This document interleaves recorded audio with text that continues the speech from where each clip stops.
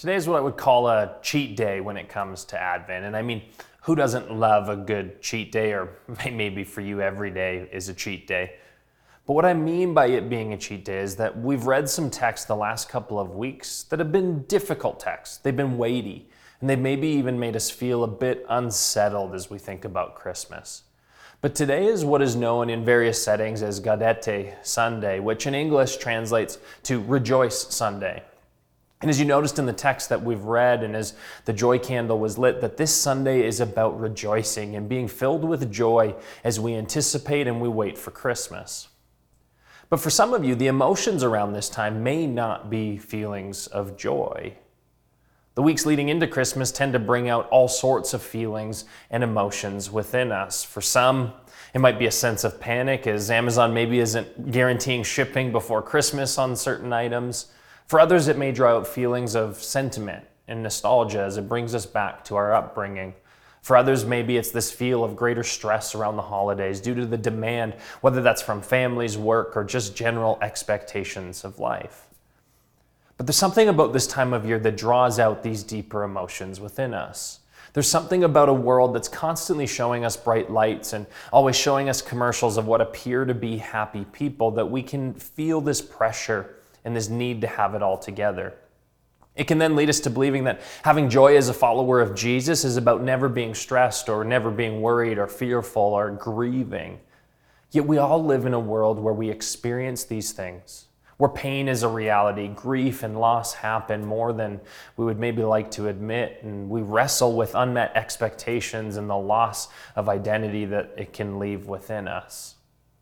And it's within this tension that we wrestle through our text together today. And because this is the really beautiful part of the Advent season, that while the world rushes to presents under the tree, that as a church we pause and we wrestle through the hard yet very real aspects of life. But we wrestle through them not with a hopeless moaning, but with a hopeful expectation as we look to the answer that arrives at Christmas and all that that means for us. Sharon Hod Miller on her Twitter account this past week posted this comment which I loved, where she said, "Advent is when we remember that pain, sorrow, tragedy, and darkness are not out of place at Christmas. They are the precise reason that Christmas came." And it's this darkness and pain and suffering and judgment that we'll work through today to help us arrive at a place of joyful expectation. Because to have joy is not to ignore the parts that have gone wrong. Rather, we must acknowledge their existence and be reminded of how God answers the painful realities we feel in various ways. In Fleming Rutledge's book called Advent, she mentions a comment that someone said that deeply resonated with her feelings surrounding Advent.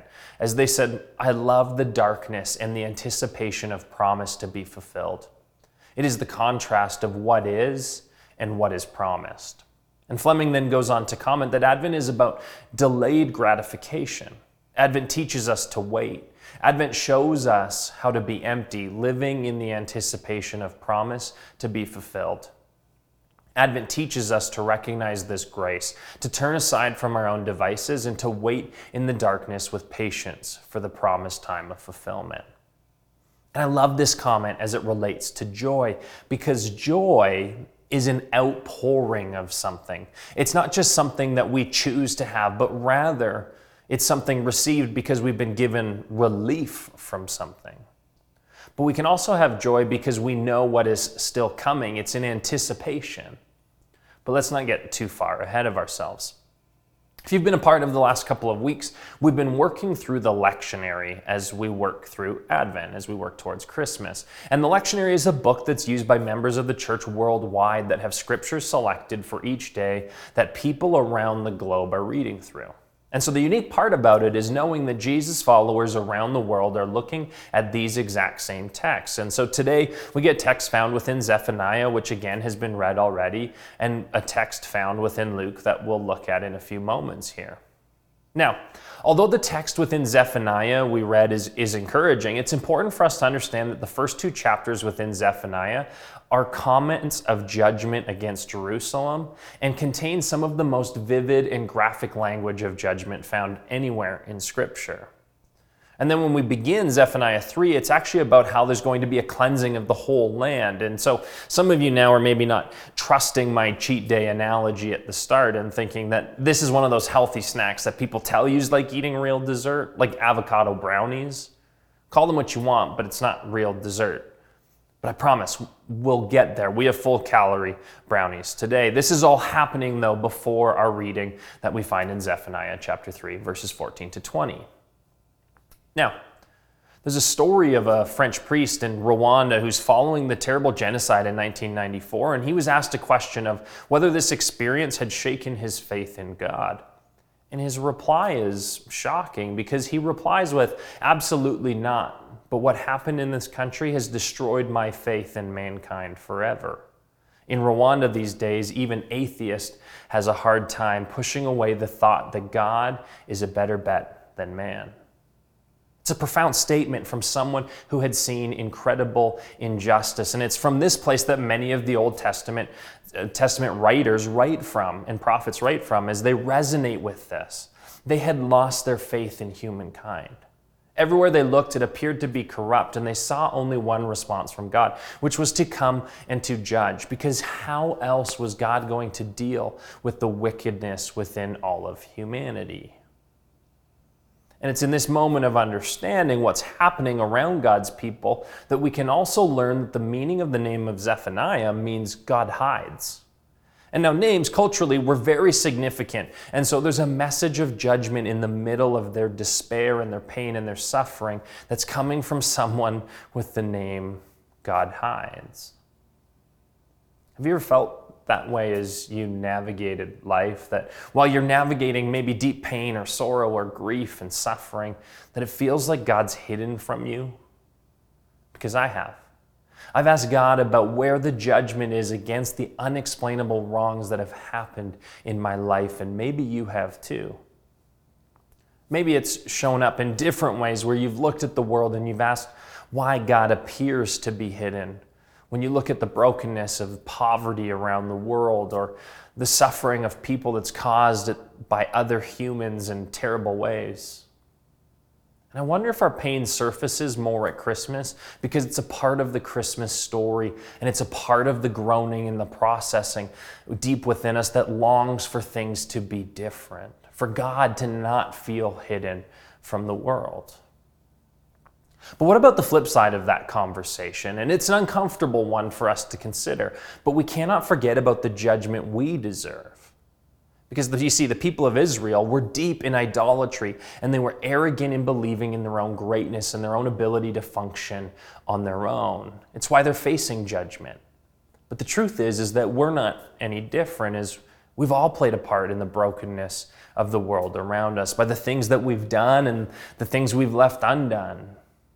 And that we too can find ourselves in idolatry to various things or ways of being, and we can function from a posture of arrogance, believing that we're so great that we can take care of things on our own. And so we have to acknowledge and not exclude ourselves from the conversation surrounding judgment.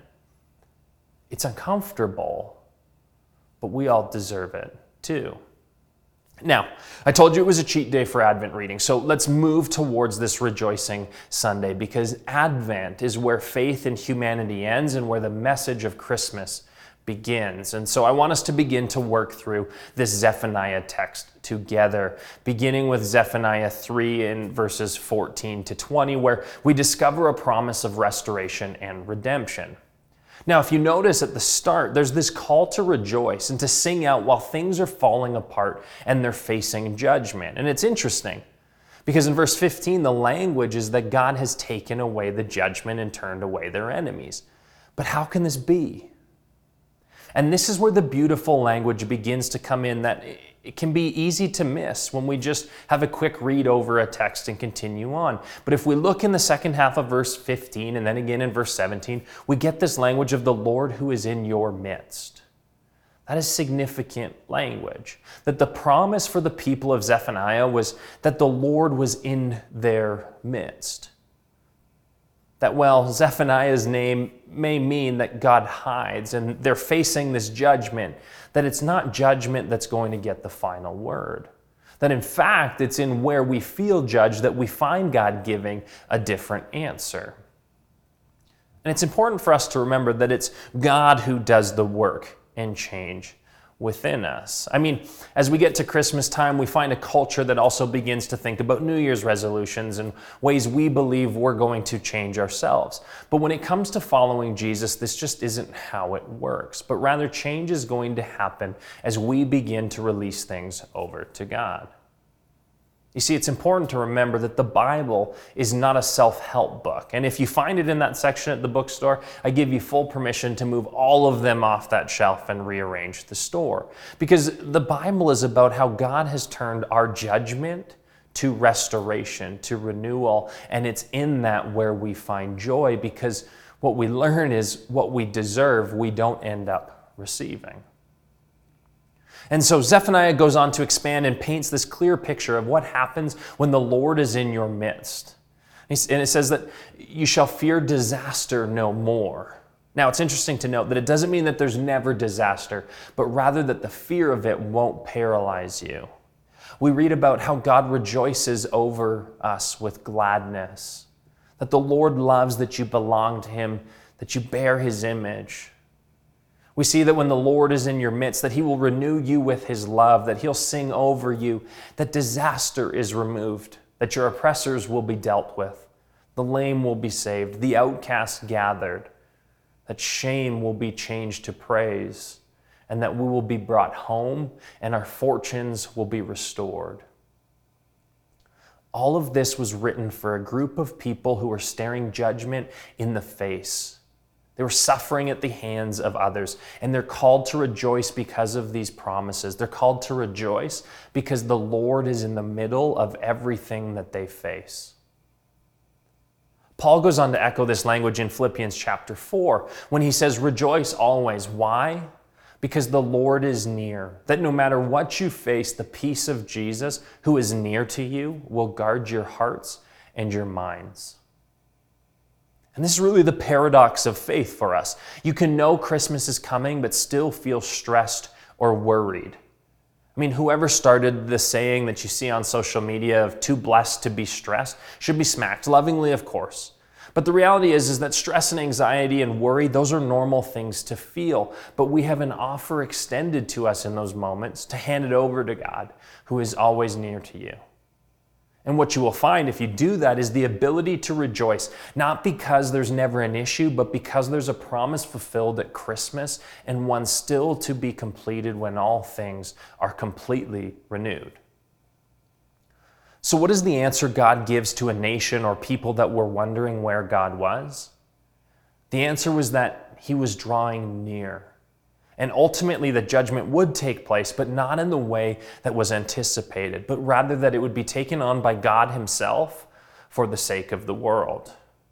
You see, God comes near in the person of Jesus. And this is where we find the language around Christmas time of Emmanuel, that God is with us. God draws near to all of humanity, to all of creation in the person of Jesus. And the writer of Hebrews tells us that Jesus experienced all things of humanity. And so there's not a single thing that we go through that Jesus did not experience Himself. And it's that person of Jesus who draws near to each of us, who knows the loss you've experienced because He too experienced loss and draws near to you.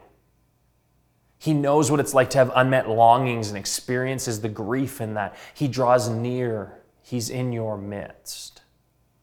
And I find this language of being in your midst deeply profound to describe the way that God shows up. Because there's two ways to understand that phrase. One is that it's this surrounding, and the other suggests that it means to be kind of right in the middle. And both are amazing pictures of God and how He's present and becomes present in the person of Jesus. That Jesus comes into the thick of it. He is surrounding and in the middle of everything. And so while things can feel like they're falling apart, God looks at us with love in the middle of it all and reminds us that restoration and redemption is what we're promised. And we have joy as we experience that work and anticipate its completion. You see, the trajectory of the Bible is very different than we may think.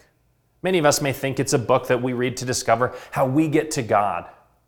But in Genesis, when things go sideways, God asked the question to Adam and Eve of, where are you?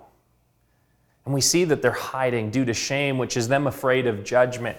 And we quickly learn that while we thought we were asking this question of where is God, that the Bible is telling a story of God coming to us. And he's asking, where are you? Why are you hiding? And so the radical discovery becomes that our life is actually about being found and loved and restored by the work of Jesus, rather than it being about achieving things on our own and ourselves. It's about a God who pursues us and draws near to us.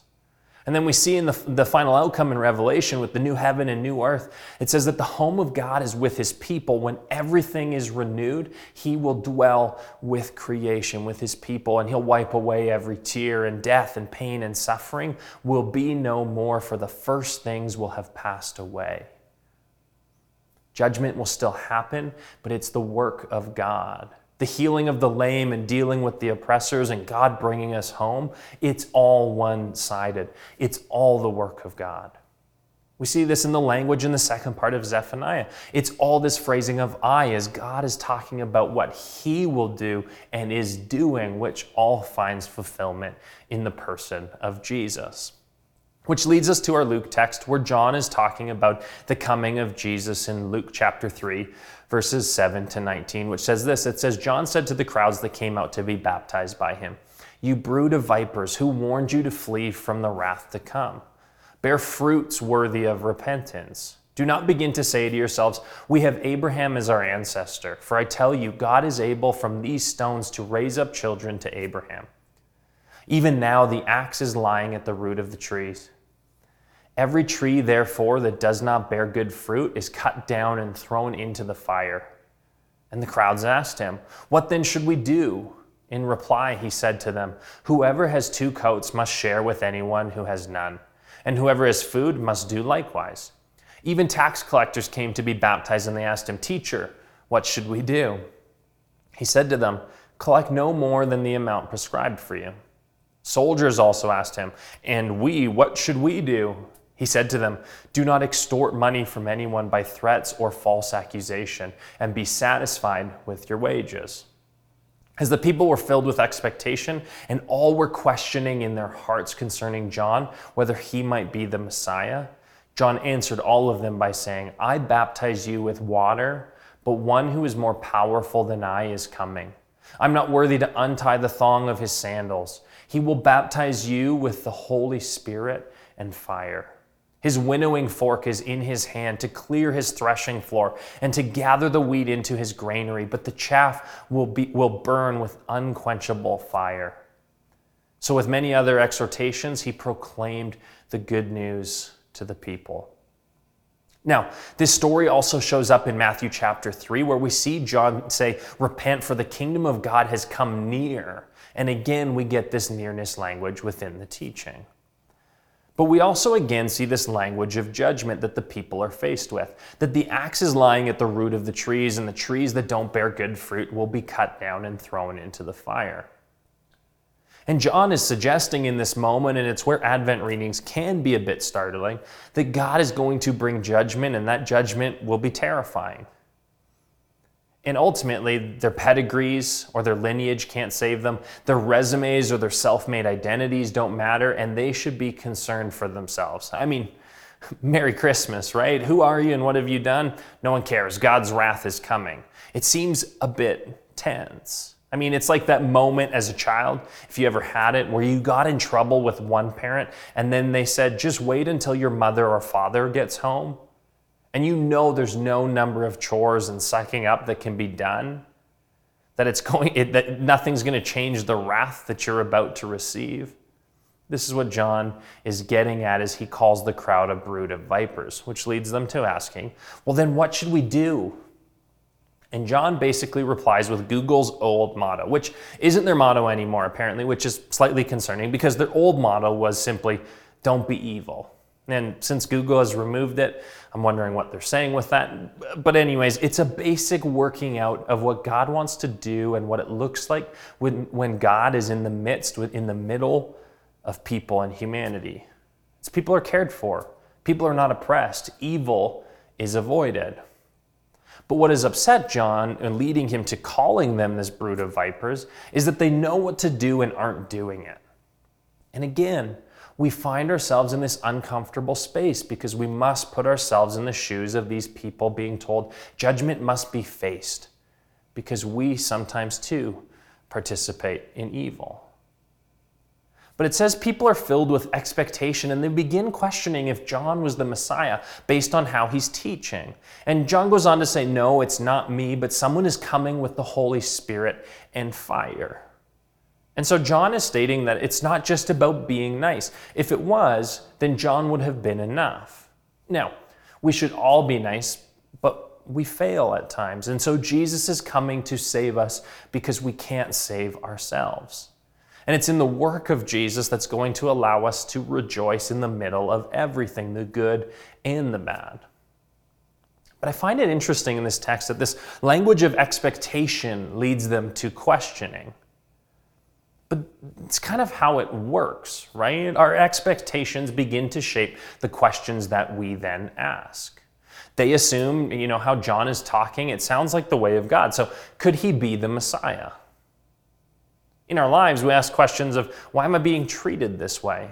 It's a question we ask when we have unmet expectations within relationships. Why is it snowing again is a question we ask when our expectations are that we receive, Phoenix, Arizona type weather when we live in Calgary. Why am I a failure is a question we ask when we expect to be loved based on our achievements and we fall short. When your spouse or your friend asks, why did you buy me this? They expect you to change your gift because you clearly missed it with your first purchase, and that's simply just a freebie tip for you for this Christmas. But our expectations shape the types of questions we ask of the world and then we ask of God. When we ask, why is God hiding, or where is God? Well, that's because our expectation we're working with is that God is far from us or isn't interested in what is happening or has left us because of something that we have done or left undone, or we assume that's how he works anyways. When we ask the question, where do I see God currently? Well, that's a question that's shaped by the expectation that God is near, that he's in our midst, and we're seeking to see where he's at work, which leads to greater joy. Our expectations shape our questions. John then continues with more judgment language with a winnowing fork and gathering weed and burning the chaff. And this was nerve-wracking language for the people of the time because fire in the Old Testament was not good news. It was about judgment. Now, there's some worship songs out there about the fire falling, and anyone in John's day hearing someone sing that would be moving away from you, and they would be singing, "Do not let the fire fall on me, Lord." But this is how John is interpreting what's going to happen when Jesus comes. There's got to be judgment again, he assumes, but it plays out different than maybe John anticipated. Because Jesus does arrive and does follow John, but when Jesus comes, he takes the judgment. He becomes consumed with unquenchable fire on the cross. He took the threshing of the winnowing fork and becomes the chaff so that we, by the Holy Spirit, can become something that bears fruit that lasts, that can participate in God's kingdom work here and now. John had a partial picture of what it will look like when the Messiah arrived. And it's why Jesus is such a big surprise, because he doesn't bring judgment, but takes judgment in our place. He becomes the first of the new creation that we're called and invited to participate in. And when it comes fully, it's a reality that has God dwelling with his people, where all the oppressed are set free and all the lame are healed and all disaster is removed and all fear is gone.